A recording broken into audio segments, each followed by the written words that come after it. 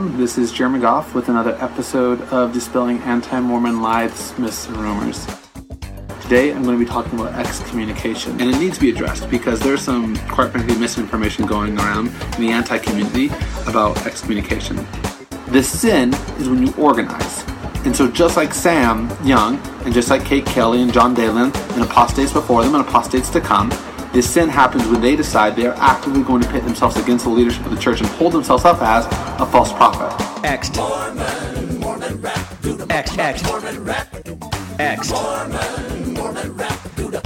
So excommunication is an act of love. This is Infants on Thrones, the philosophies of men mingled with humor. We are the Quorum.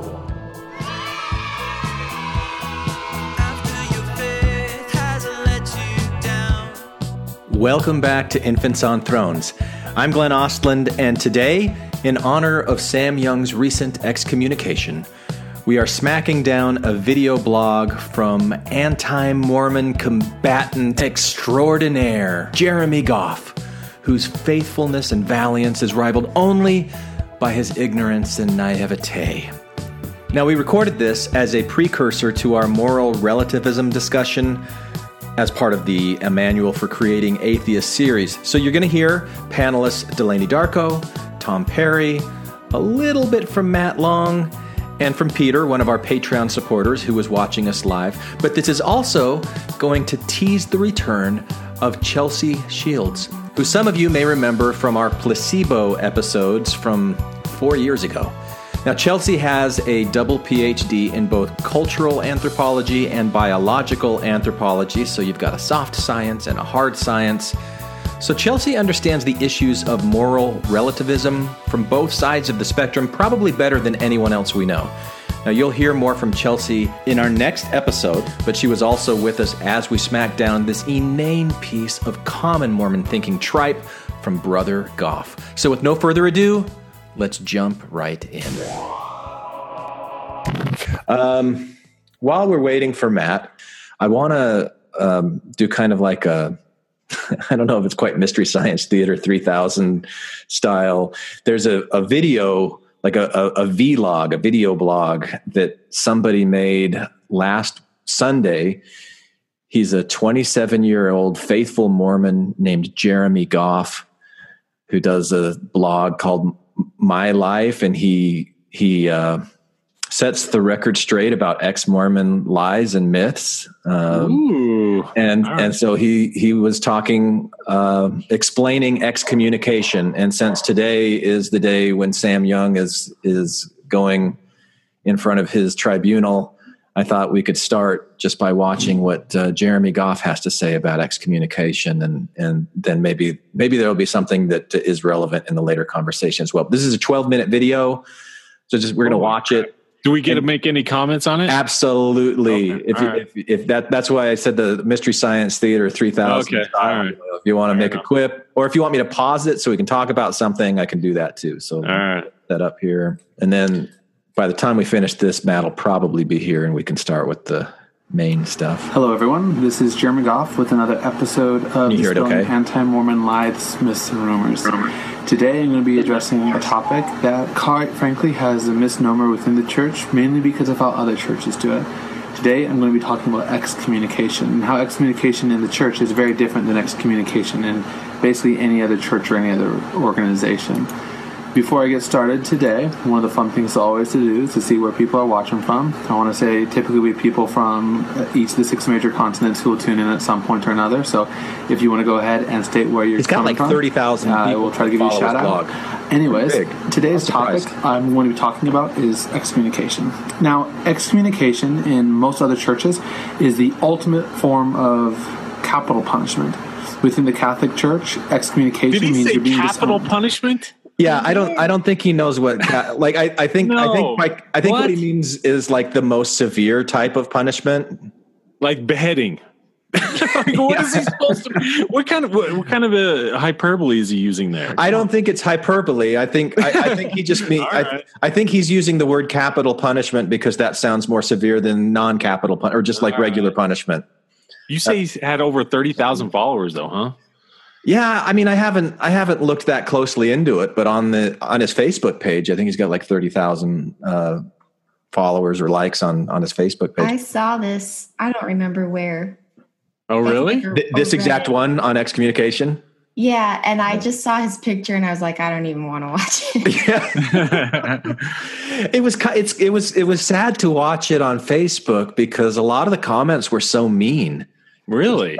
Yeah, I mean, just about like his appearance, his style, things like that. I hate that stuff. Yeah. I just saw the subtitle was like how an excommunication really is a court of love, and I just said nope and kept going. Yeah. So he looks like he's what? In his 20s for sure. He's 27 years old. 27. Yeah. Wow. I looked that up. Yeah. Okay.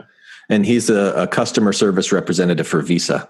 I'm not sure why that's relevant, but okay. It was on his page. Search, Glenn. I think just because it kind of explains. I think he's the type of customer service representative that really cares. Of course, He wants to make sure that the people are receiving the right service, and so as he's trying to explain why excommunication really isn't so bad to people who might be getting upset about it in a very kind of customer service kind of way. That's why I thought it was. Well, the only thing that I'll say about his appearance is it looks like he has one of those tie tacks. I haven't seen very many people wear those in a long time. So kudos, man. Yeah. Oh, like that pins his tie to his shirt that holds so it doesn't the come underneath food one when he's leaning over it. Yeah, exactly. Very smooth. Yeah. All right, here we go. Classy. Typically not just by the church, but also by your family, your community. Sometimes you will lose your job, get kicked out of school, and potentially lose your housing. My cousin served a mission in France, and he had one lady who he's teaching the gospel to who said, I know the church is true, I just can't join it. And he said, well, why can't you join it? And she's like, well, here's the deal. I'll get excommunicated from the Catholic Church. And if I do, I will lose my job. My parents will disown me. I'll lose my inheritance. I will get kicked out of the school I'm at. And even my landlord will kick me out for being excommunicated from the church. That is how other churches work. I hope this is obvious to everyone who is listening to this. But you see what Jeremy just did right there, right?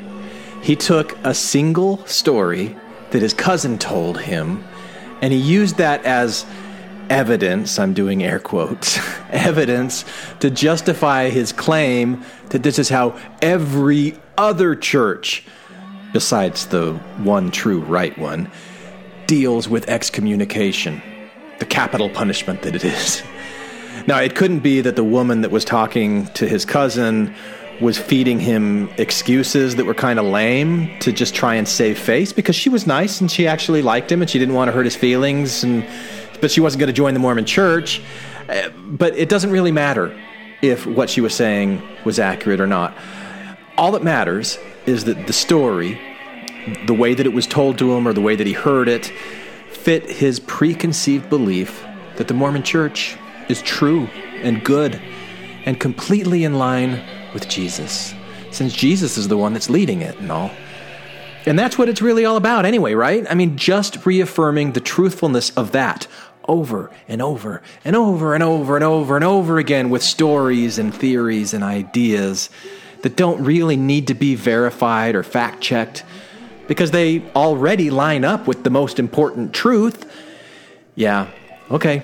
Peter Boghossian, I get it. This is absolutely where I see faith as an enemy to epistemology. It's happening right here in front of me. Now, I remember being in that mindset myself, actually, being so certain that the church is true, that it's hard to even imagine something that might suggest otherwise. So Jeremy can share his anecdotal evidence from his cousin and conclude that this is how every other church works, but not ours. Nope, we don't do any of that. Why? Because think about it, people. Would Jesus Christ do any of those things? I mean, of course not. Jesus Christ is all about love when we need him to be all about love. We are Christ's one true church, so duh. What do you expect from other churches? There's no need to verify anything here. Can I get a Tom sigh? Anyone? I'll do it myself. All right. Continue with your tragically faulty reasoning, Jeremy. I'm sure I'll be jumping in again here pretty soon. and even my landlord will kick me out for being excommunicated from the church. That is how other churches work. It's a shunning, it's a public punishment, it's a you've done bad, now you should pay for it. Within the Church of Jesus Christ of Latter-day Saints, it's not even close to that. Because does that sound like how Jesus would act? And the answer to that question is simply no, it does not. Within the church, we try to follow the principles as taught by Jesus Christ to the Nephites. He taught them that yes, you need to keep your records. Yes, if somebody sins and does not repent, that you need to blot their names out. Excommunication is the... Yeah. So the shaming thing, come on, man. Yes, the excommunication, most definitely. In fact, young 27-year-old good dude here.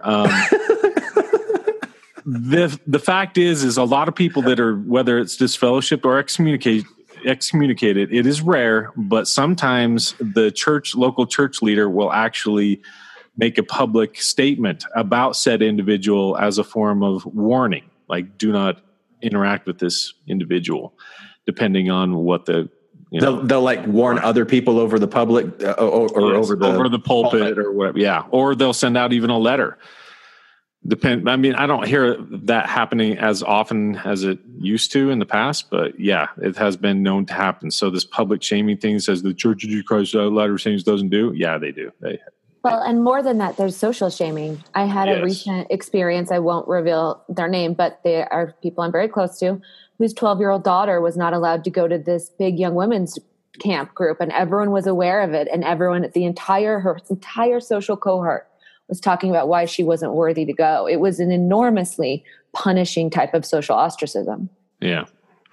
Yeah. But that's not the church that's doing that though, Chelsea, because the church, they're good guys. They follow what Jesus said to the Nephites.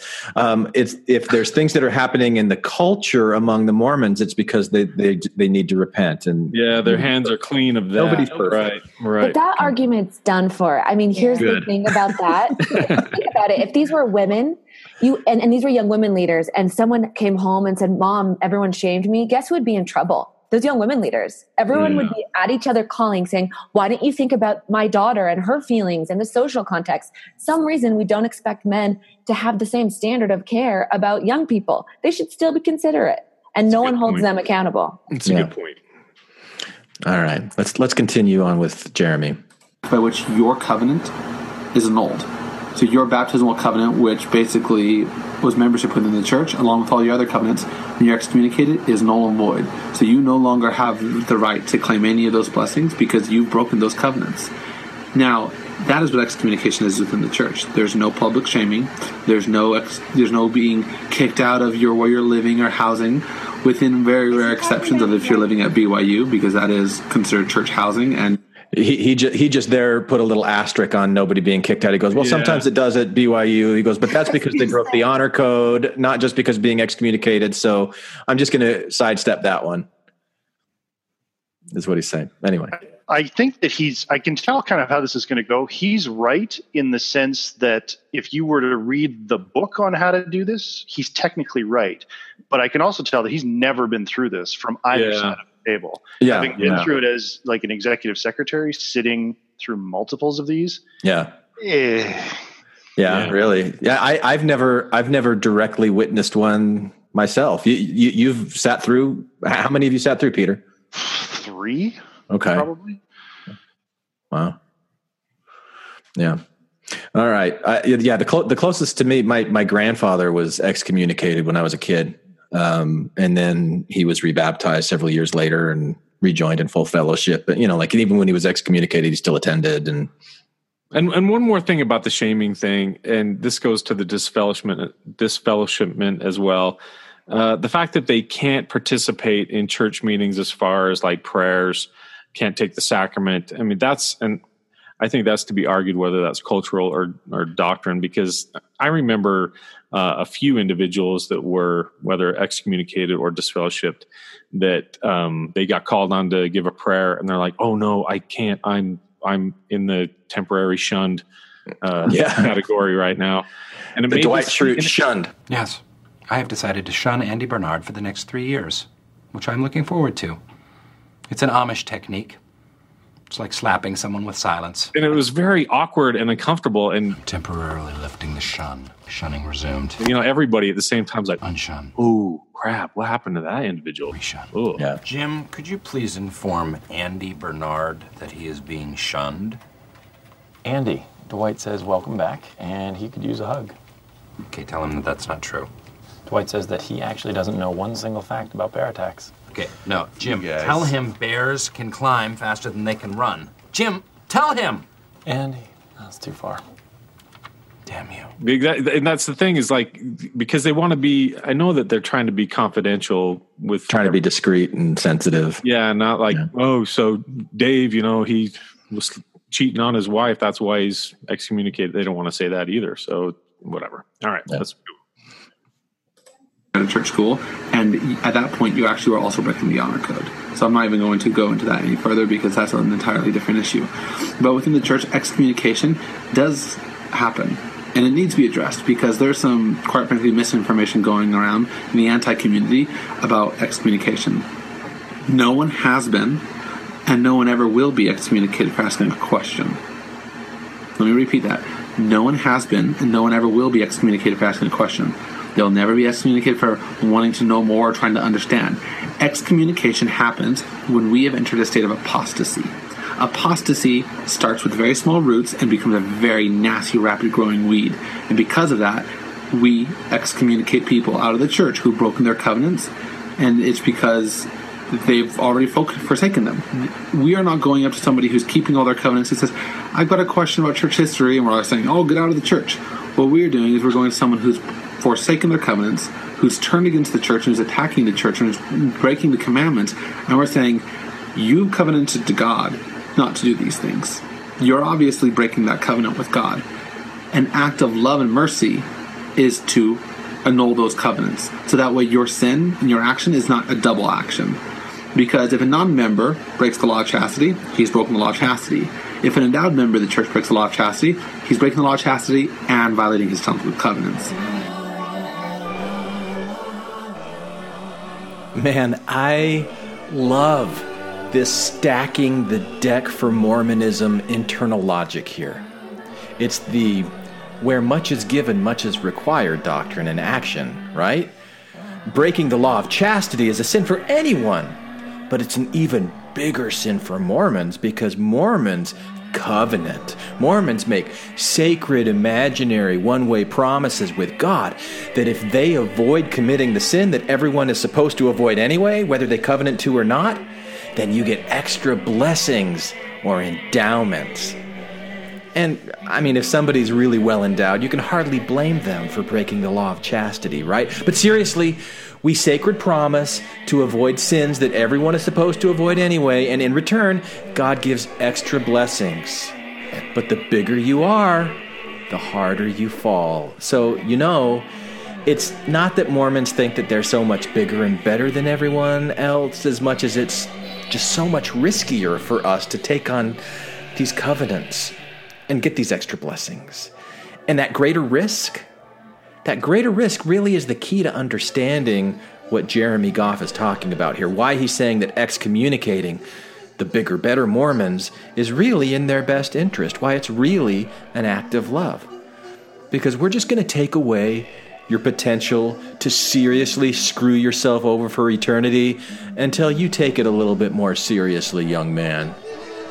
Man, it amazes me how stupid this sounds to me now, but how much sense it used to make to me when I was committed to that belief system. And that makes me feel charity for Jeremy. It really does. I had no idea at the time how completely oblivious and stupid I sounded, how obnoxiously arrogant it made me, claiming this special chosen covenanted status with God. What an unfortunate scam that was to be born into. Because if a non-member breaks the law of chastity, he's broken the law of chastity. If an endowed member of the church breaks the law of chastity, he's breaking the law of chastity and violating his covenants. And so when somebody has a repeated issue with commandment keeping and covenant keeping, they have the potential to have what's called a church disciplinary council. And that is where the church high council for their region will call them in, and their membership will be called into question. This most recently has happened with Sam Young. He's making a whole hoopla of it and trying to make it sound like I'm trying to defend children, and that's why the church has excommunicated me. A bunch of crock. The reason he's getting excommunicated from the church is because he's actively trying to organize people against the church leadership. That sounds like the definition of apostasy. Apostasy is when you're no longer supporting your leaders, you're no longer following your leaders, and then you're actively fighting against your leaders. See, the same thing happened with Kate Kelly. There was not a sin in the personal belief that women should be ordained to the priesthood. You're wrong, but there's not a sin there. The sin happens when you decide you're going to organize others to attack the church, to attack the prophet, to attack the leadership. The sin is not the thought. The sin is when you organize. And so just like Sam Young, and just like Kate Kelly and John Dalen, and apostates before them and apostates to come, the sin happens when they decide they are actively going to pit themselves against the leadership of the church and hold themselves up as a false prophet. Somebody who knows better than the brethren. Somebody who says, no. Russell M. Nelson isn't acting on behalf of the Lord. He doesn't get it. I understand this issue better than he does. That is what they're saying in essence. He just said that's what they're saying in essence. I think that's what they're saying in more than essence. He's dead on. That's absolutely right. Amen. He is right. Yeah, like, but when you get to that point where you're like, yeah, I think I do understand this issue better than they do. The only thing I'd like to ask, you say his name is Jeremy? Yeah, Jeremy. I'd like to ask Jeremy, because he kind of gives this impression that the leaders or prophets of the church are more or less infallible. That's the impression that I get, where it's like, well, any form of criticism, if you speak it, you can think it all you want, but if you speak it and you organize privately, that's once you share it, and that's where the sin resides. Yeah, that's the sin. Organized. But he's defining sin kind of two ways, because he says, well, there's these criteria for apostasy, but it's also breaking your covenants. Well, those are two separate things. I never covenanted not to criticize. I know. Nobody did. So it's which rule would you like to use to kick somebody out? Because you've got a selection that you can choose from. Yeah. He's also assuming that when people stand out against the church, it's to say, I know better than you. And coming from the front lines of ordained women, I will tell you that was never my impression, at least. I didn't know more than the prophets. What I knew was people are being harmed by this current policy, and you're not aware of that. You actually aren't aware of that because you've never commented on that. You've never talked about that. So basically my frustration is if anyone speaks out, they're considered, I know better than the church. That means we can never, ever hold the church accountable for any actions that harm people. And that's some of our motivation, is not to set ourselves up. I don't want followers. I'm completely off social media. That was a mess. I don't want that lifestyle. Maybe some people are. All I wanted to do is say something is being harmful and we want to stop it. And I don't know more than the prophet. So is that apostasy? You weren't excommunicated, were you, Chelsea? I wasn't. Maybe that's the answer. Okay. Did you resign before they could excommunicate you, or are you still on record? Well, maybe I shouldn't say this. I'm still on record. Yeah, I'm still on record. Me too. Yeah. I hope they don't find me and try to excommunicate me. That would break my heart. But well, yeah. Well, all right. Let's. We've got a few more minutes left of this. Let's finish it. Almost 7. Let's see. Maybe not that. They're not saying this is an issue I think you should look at. They're saying you're wrong, I am right. I understand and I'm more in tune with God. I'm more of a prophet than you are. Well, actually, Jeremy, what we're really saying is, I was taught that by their fruits ye shall know them. And your fruits, dear leaders of the Mormon Church, in some areas, at least, some important areas, have proven yourself fallible in my eyes. I can no longer believe that you represent the unquestionable will of God for me, and I'm no longer willing to give you authority over my life anymore. It's not about trying to be a prophet in their place. It's not about pretending to know the will of God better than they do. It's about calling them on their bull crock. It's about recognizing, hey, leaders, don't say Jesus said love everyone and then turn around and demonize people that you don't really understand enough to listen to or really care about. Now, I don't expect you to understand this, Jeremy. Not yet. But I do hope that the desire that you have for truth that is motivating you to make these video logs to expose anti-Mormon lies and myths. And there are anti-Mormon lies and myths. I'm all about exposing them too. We're on the same team there. I hope that the desire for seeking truth and purity and goodness in you continues to motivate you throughout your life, and that at some point you'll be able to ask yourself, hang on a sec, do I really know all these things that I've been claiming to know? So keep doing what you're doing, keep learning, keep explaining, start questioning a little bit more, and you'll eventually get better at it if you really want to. See, here's the deal. With the Protect the Children, he brought up some concerns. The church looked at his concerns and says, you know what? These are how we're going to address these issues. He said, that's not good enough. I want more. I want this. I think that this is how the church should be run. And that's the problem, is when he decides he is going to run the church in his mind a certain way, and the church isn't being run that way. And so then he decides he's going to apostatize. And so within the church, that's how apostasy happens. But then the question becomes, what next? So they annul their covenants, including the gift of the Holy Ghost. And these things are not done out of a vengeful, spiteful, ha ha ha, you will never be able to be part of the Mormon church again. First off, there's no Mormon church. Second off, that's not even the intent of it. The purpose of an excommunication is actually aiding the path to repentance. Because see, when you haven't broken a covenant, you're only making a covenant. And anyone who's ever helped someone join the church or someone come back to the church will always testify it is easier for someone who has never joined the church, never been part of the church, never had any relations with the church, to join it, than somebody who's become embittered and bitter and angry and been excommunicated to come back. And the reason why is because broken covenants are hard to repair. Broken covenants are when we had trust with the Lord and we violated it. That takes effort. The covenants are voided because they do not want us to be continuing to break the trust of the Lord.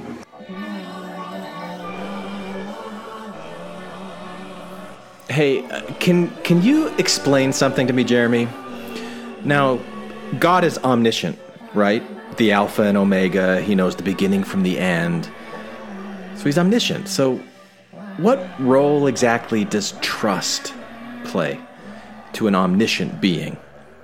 Now, you're saying that when we enter into a covenant with God, that he's trusting that we will honor it and that we'll endure to the end. He's hoping that we're going to make it, but he isn't sure. So he just has to trust us that we will?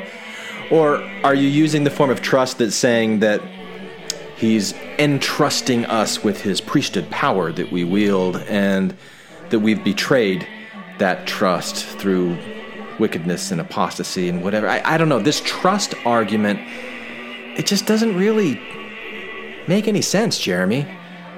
I'm sure you're just repeating things that you've heard and that you've accepted without really seriously questioning yourself.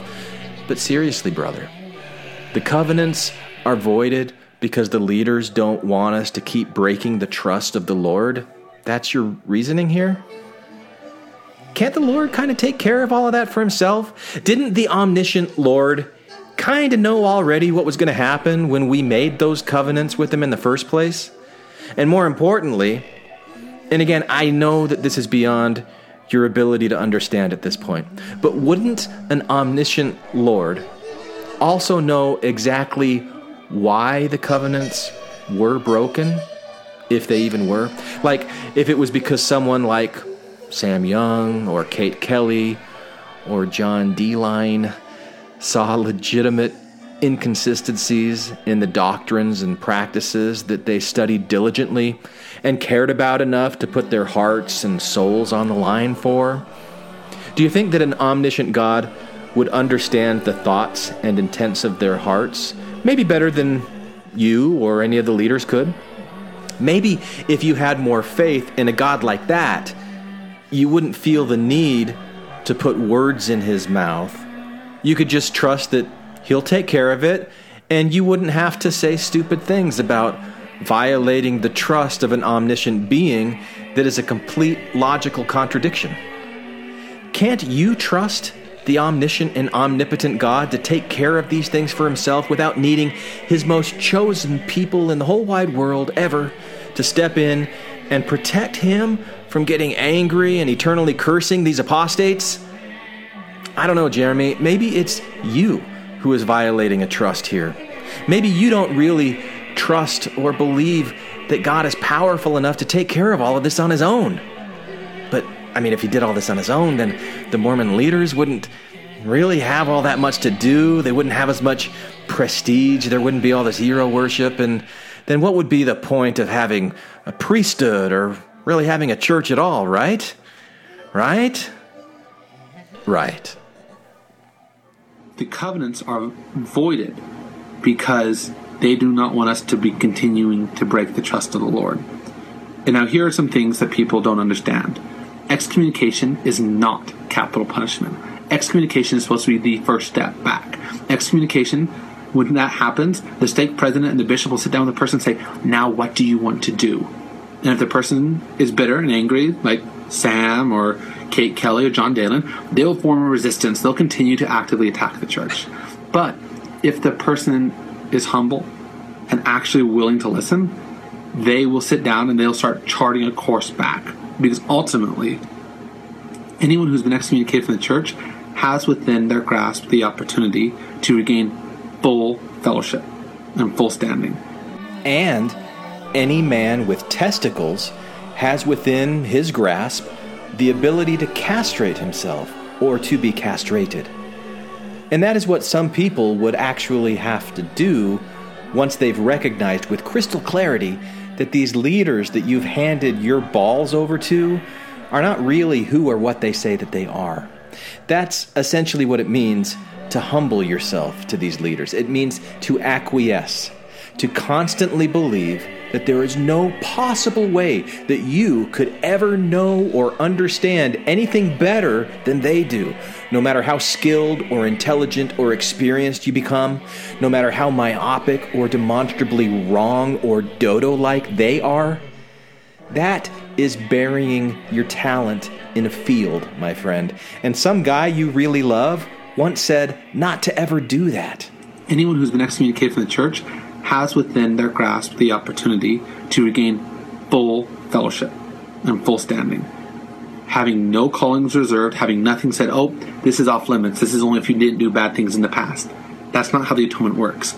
The way the atonement works is that when you've repented, all of your sins are forgiven. It's as if it never happened. So because you've been excommunicated, it is saying start back at base one. Start back with no broken covenants. Start back with square one. Figure out faith, repentance, figure out doing the basics, and when you're ready to remake those covenants, you will be rebaptized, and you'll have an ordinance called the restoration of ordinances. And that is when you start to receive all those previous ordinances you had restored to you. All those covenants restored to you. So that way you can have those again. Because you lose those things. I was talking to somebody who was excommunicated about a year and a half ago, and she mentioned that she was so bitter and angry that they had canceled her not to get an abortion, and then she did it anyway, and that they'd excommunicated her for that. And she was so angry. And she told me that when she was excommunicated and they voided her covenants, that she felt the Holy Ghost leave. And she said that was the most horrific thing in the world, to realize that that gift was taken away because of her disobedience. That she was not going to have the gift of the Holy Ghost again until she was willing to qualify herself for it. She had it since she was a little kid. She didn't realize what she was losing.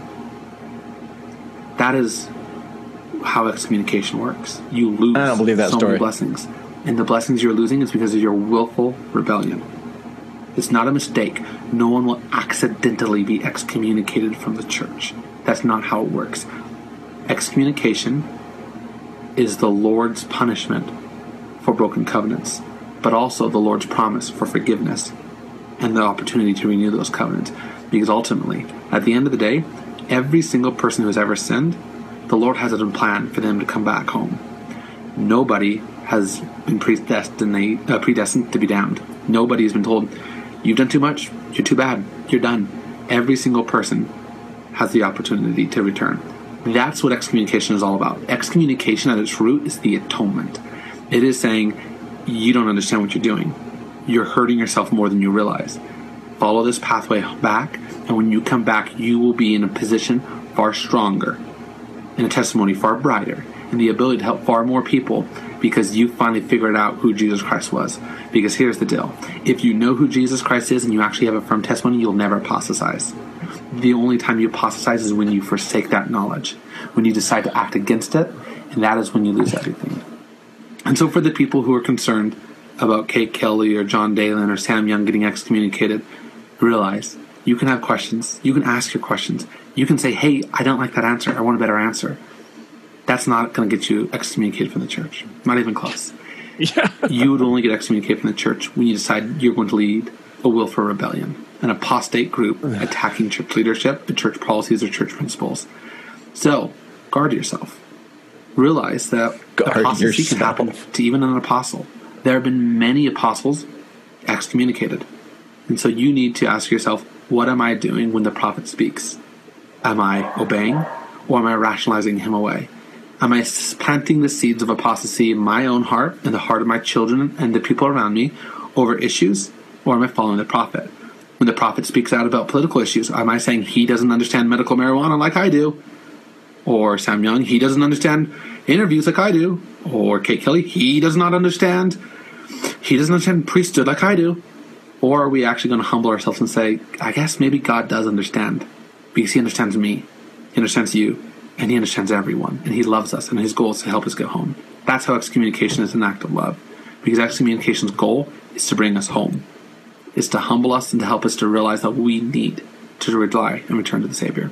So that's my message today. I'll be posting a little article I've written about this in the comments, so feel free to read that as well. Feel free to share. All right. So he superimposed God and the Lord with the church leaders a few times there. I don't think he meant to, but it was like... Of course he meant to. Yeah, maybe. But he like... It's just so he's not allowing for any fallibility with the church leaders, and that's super important. And that's the, I mean, if you know your history, Jeremy, if you know your church history, you know that church leaders have made tremendous mistakes. I mean, just look at polygamy. That's probably one of the biggest ones. Look at polygamy, my man. Did they make a mistake? Did many church leaders make mistakes and errors in that? Yes. So they're not infallible, my man. They're just not. So quit saying that the Lord or God is the one that's excommunicating them, compelling them to be humble so that they can return. It's not that way, man. It's just not that way. We got fallible men who can make errors. Russell M. Nelson, all these guys, Dallin H. Oaks, they can all make mistakes. That's why these people like Sam Young and Kate Kelly, while they can say, hey, you guys should really check yourselves in this area. You know, can you just take a bigger look at this? Because it's very possible that you could be making a mistake. That's all. All right. I think the line between questioning, the right questioning, and going too far is whether you've created a PR nightmare for the church. If it's a PR nightmare, then you're on the chopping block. Yeah. But I also think that people do get disciplined because there's so many rogue leaders. There could be some bishops and stake presidents that I'm even aware of that pull people aside and say, you know, I think you're going a little too far off script, so I think I'm going to hold a disciplinary council on you. And usually it doesn't hit any sort of like mainstream, so nobody picks up on it. And it's still a terrible, terrible thing. And that's the thing is Jeremy's not going to be aware of it because he doesn't see it. He's not affiliated with all that kind of stuff. But I've seen it. He's recused himself of the need to do any of that because for the reason that you stated earlier, he has deferred any decision-making authority to his leaders. You guys just tell me what to do and I'll do it, and I don't have to reason. It plays right into this whole faith as epistemology discussion because he's like, I don't need to figure out how to come to knowledge. I don't need to have to figure out how to figure out truth for myself to be able to parse out when the church leaders are saying the right thing or when they're saying the wrong thing, because I just have faith that they are the representatives of God and that decision's been made for me. And so, I mean, this is right there in that faith as epistemology thing. And so the topic that we're going to focus on tonight is this moral relativism topic that one of our listeners, the reason we've done this review, this is the fourth part, the reason we've done this is because he sent the email and said, it sounds to me like infants on thrones are becoming moral relativists. What gives? And I would say if we really were moral relativists, we would be saying, oh, sure, whatever Jeremy thinks is okay. it's all right. His way of coming to knowledge, it's all right. Don't question. It's not wrong what he's saying. But I don't hear anybody saying that. Nope.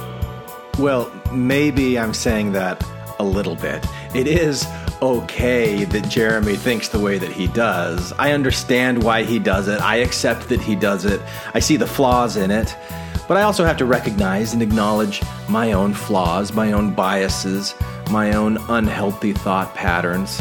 Now, we'll be talking more about that in future episodes. Now, next episode, you'll get the rest of this discussion on moral relativism. It's what we talked about after this mini smackdown of anti-Mormon killer Jeremy Goff that you just heard. And then the episode the week after that will focus on some of those unhealthy thought patterns that I talked about that I think we all have to a certain degree as a result of our time among the Mormons.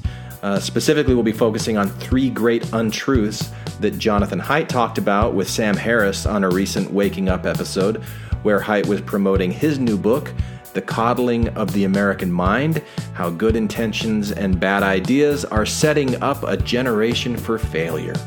So that's what you can expect over the next few weeks.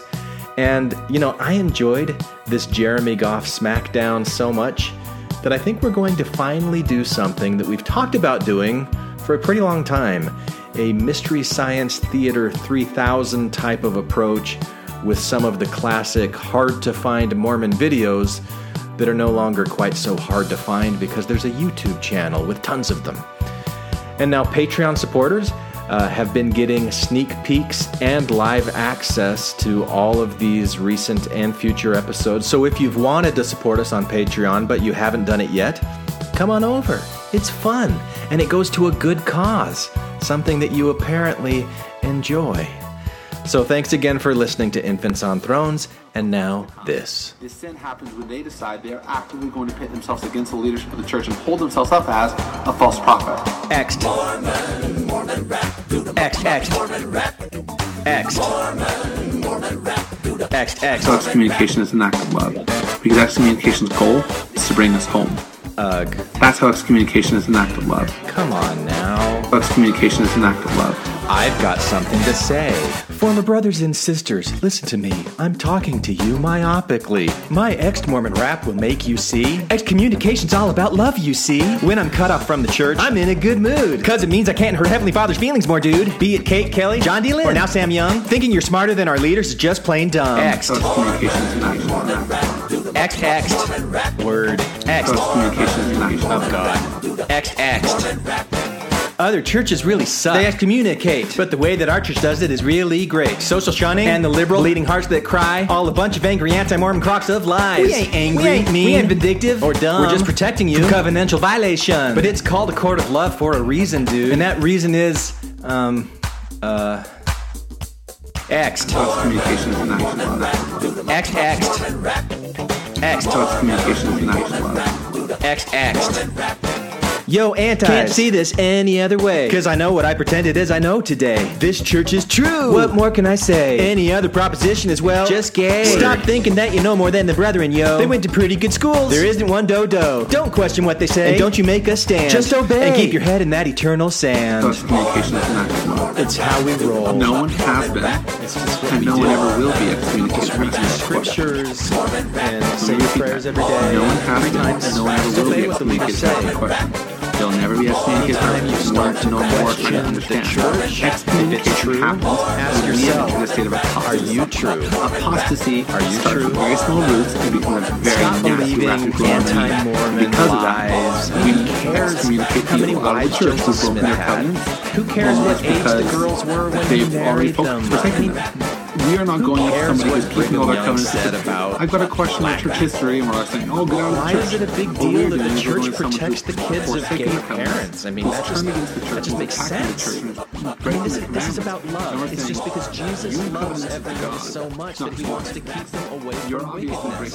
Why wouldn't he want to do that? An act of love and mercy. It just cracks me up how many college-educated people in 2018 think that they're smarter than a farm boy that didn't have any education from 1820. Hi, this is Paul from Alaska, and I listen to Infants on Thrones while ditching out on Elders Quorum.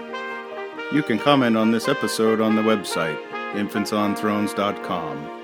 And if you really like what you hear, give the Quorum, this one, not the other one, a 5-star rating, and write a short review on iTunes. I did. Anyone for the closing prayer?